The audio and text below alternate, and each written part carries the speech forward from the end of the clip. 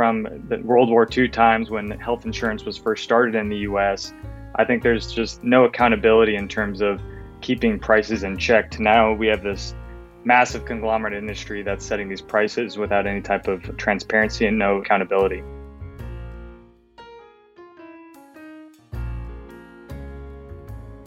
A full 50% of Americans carry medical debt, according to a 2021 report by Debt.com. With numbers like that, it's no wonder why universal healthcare coverage is such a popular proposal with American voters. But why is healthcare in the US so expensive compared to other countries? And what can we do to bring down those costs without compromising on quality? Today, we sit down with Will Brune, the co-founder and COO at Global Appropriateness Measures, to discuss one simple change that could save Americans millions. Will, thanks so much for joining me. Glad to be here. Thank you. So first off, I want to get something clear for some people. I think the medical system in general is very opaque to a lot of people, especially the billing side of it. So can you explain briefly how medical billing works and how we got into the situation where we're being charged extraordinary prices for very generic services? So for example, I think you cited in your PragerU video, some hospitals have been known to charge up to $100 for one generic aspirin. How did we get there?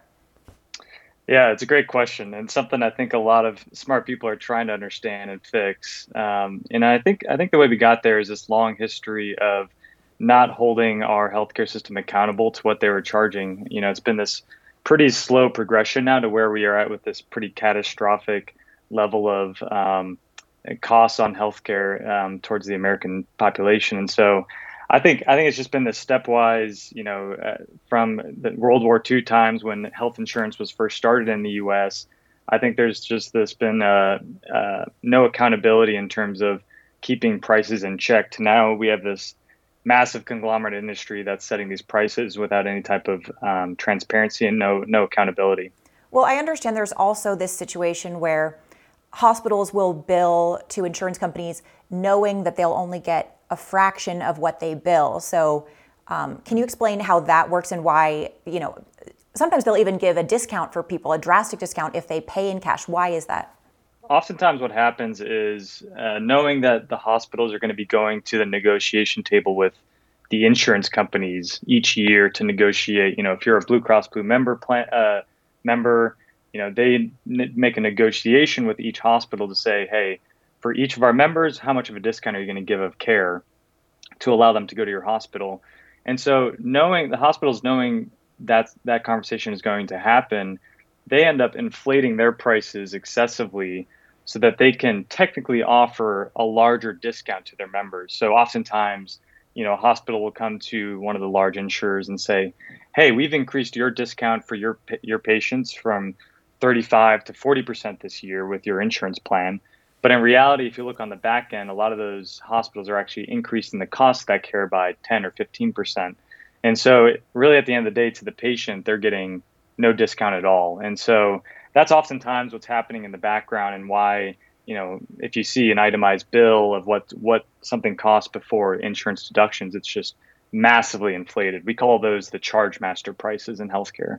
Now, you talked about this in your PragerU video that concealed prices is a major driver of increased prices. Why do concealed prices lead to increased costs? Well, as with any industry, you need competition to be able to drive down prices. If the car manufacturing industry and the car sales industry didn't have their sticker prices on their cars, they could go out there and charge whatever they want, knowing that you're going to have no way to shop around. And so I think you're seeing that these massive corporations within healthcare, the hospital systems, the insurance companies, understand that they have this cloak over the prices that the actual consumers, us, the patients, don't have access to. And so knowing that, they're able to charge really whatever they want. So I've seen some crazy itemized bills, like you alluded to earlier, where a patient might get a couple doses of aspirin. You can get 90 tablets of aspirin at CVS for $5, but sometimes the hospitals will take advantage of the fact that the prices are hidden, and they'll charge 100, 200, $300 for that aspirin. And so that's what's happening here. Is without transparency, you're going to get these prices inflated because no one can do anything about it. Now, why are medical purchases different from other kinds of purchases? So, for example, other businesses, if they were charging 10 times as much as their neighboring business, they would go out of business because people would shop around and they would go with the better Right. price. But that's not happening in hospitals. Why are healthcare settings sort of unique in that way that they have this model? Yeah, it's a great question. There's two layers of healthcare services that we can talk about. One is shoppable services, and those are the areas that transparency can have major effects on. These are the MRIs, the CT scans, the common blood work you need to do in a non-urgent, non-emergent setting. And then there's also the emergent setting stuff. That you get in a car crash and you're getting rushed to the ER. As a healthcare provider, we have no idea what needs to be done for you to save your life, and so in those instances, it makes sense that we probably won't be able to really have a good estimate as to how much that care is going to cost. But there's this huge chunk, on estimate, about 60% of all healthcare services are elective, meaning you can shop around. It's a colonoscopy that you need to get. You should be able to look up all the people in your city that do a colonoscopy and have it rated, kind of like Amazon, of who's the best and at the lowest price. And so that's what we're really trying to push for, is that area of medicine that is shoppable. We're hoping to encourage those industries to start posting their prices so that competition can take place.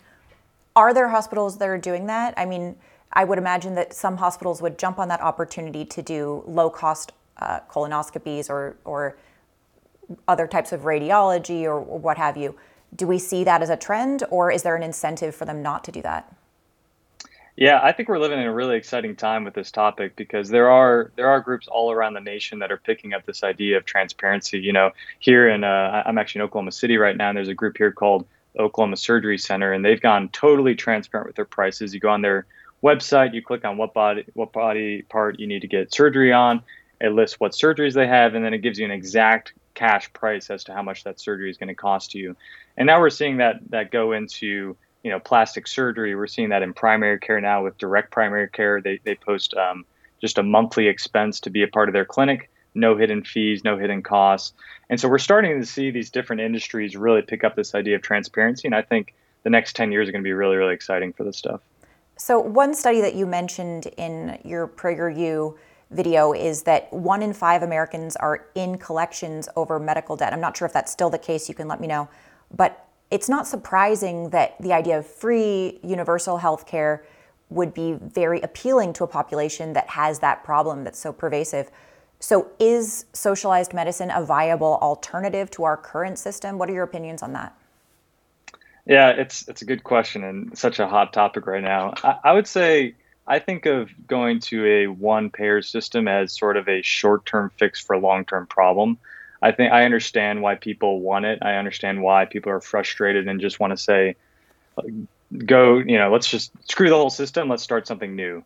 I understand those pains. I think the problem that you get into there is when you look at the economics of the one payer system, especially with Medicare and Medicaid reimbursement rates to hospitals, it just doesn't work. I think the biggest risk you run into with a one payer system is these smaller hospitals around the country that are in rural areas, which are already very underserved, run the risk of shutting their doors because the groups that are actually keeping those places alive are the private insurance companies that pay much higher rates for their services. And so I think, I think it's a reasonable thing that people want, but I think when you dig into the details a little bit, it really causes some long-term problems for the healthcare system, especially to disadvantaged populations like in rural areas. Now, are there any countries out there that have both cutting edge medical technology and affordable prices? And if so, what are they doing to achieve that? Yeah, there's certainly examples across Europe that you see that are doing things really well. Sweden and Norway are doing things really well. I like to always, because those are always the arguments for the one payer system, is look at the European countries that are doing it, and my argument back usually is that we're dealing with completely different populations between the U.S. and those people. It's like our rates of chronic disease, diabetes, our cost per patient in our country is so much higher than those other countries, just due to the burden of chronic disease here. And so therefore your bill for the healthcare services as a whole is so significantly higher. On top of that, you look at countries like Canada and the UK, And, certainly a lot of the population is happy to have quote unquote free healthcare. But, you look a little bit deeper as well, and, it takes sometimes 9 to 12 months to get into a specialist that's in non-emergent situation. And so there's always going to be pros and cons with this kind of stuff. And, I think the U.S. is in a unique position to trying to figure out what to do with our population and our healthcare system.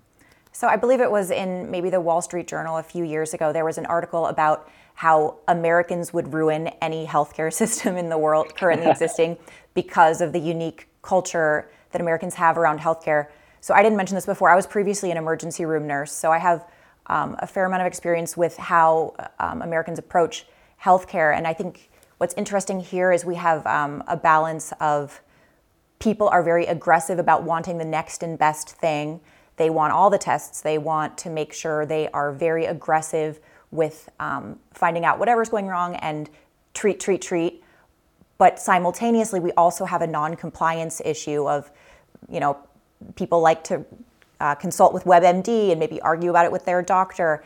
And so the consumer model is challenging, but I think we have that sort of baked in problem with our population. So we need to tailor a system that's going to work with our current culture, because it's really hard to undo a whole culture. It's easier to make a solution that fits with that culture. That's exactly right. Yeah. So what would the U.S. system look like if we embraced price transparency? What would change in the hospital settings?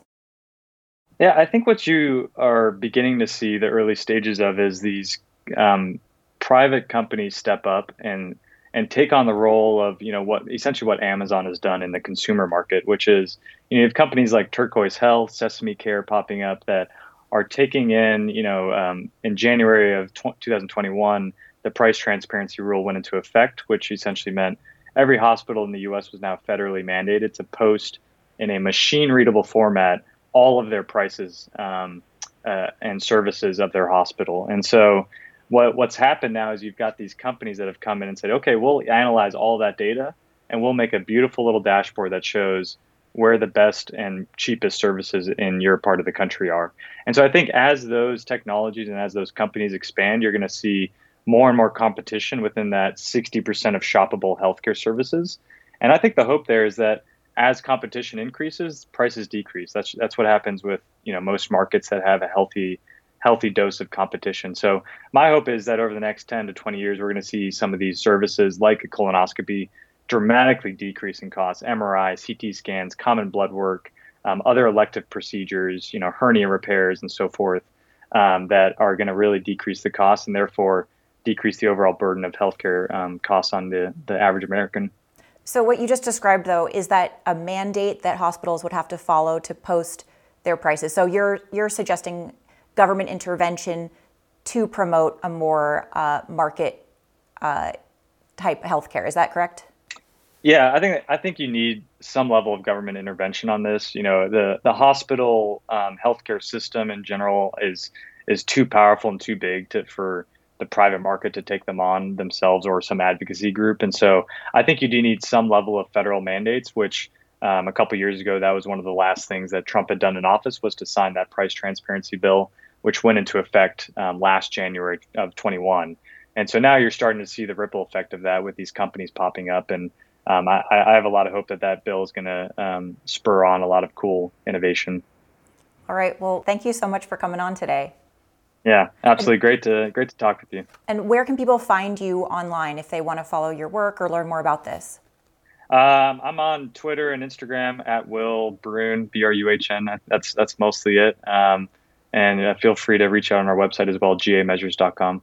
All right. Well, thanks again. Thanks so much. All right, folks, that was the end of today's Office Hours. Until next week, I'm Georgia Howe, and thanks for tuning in.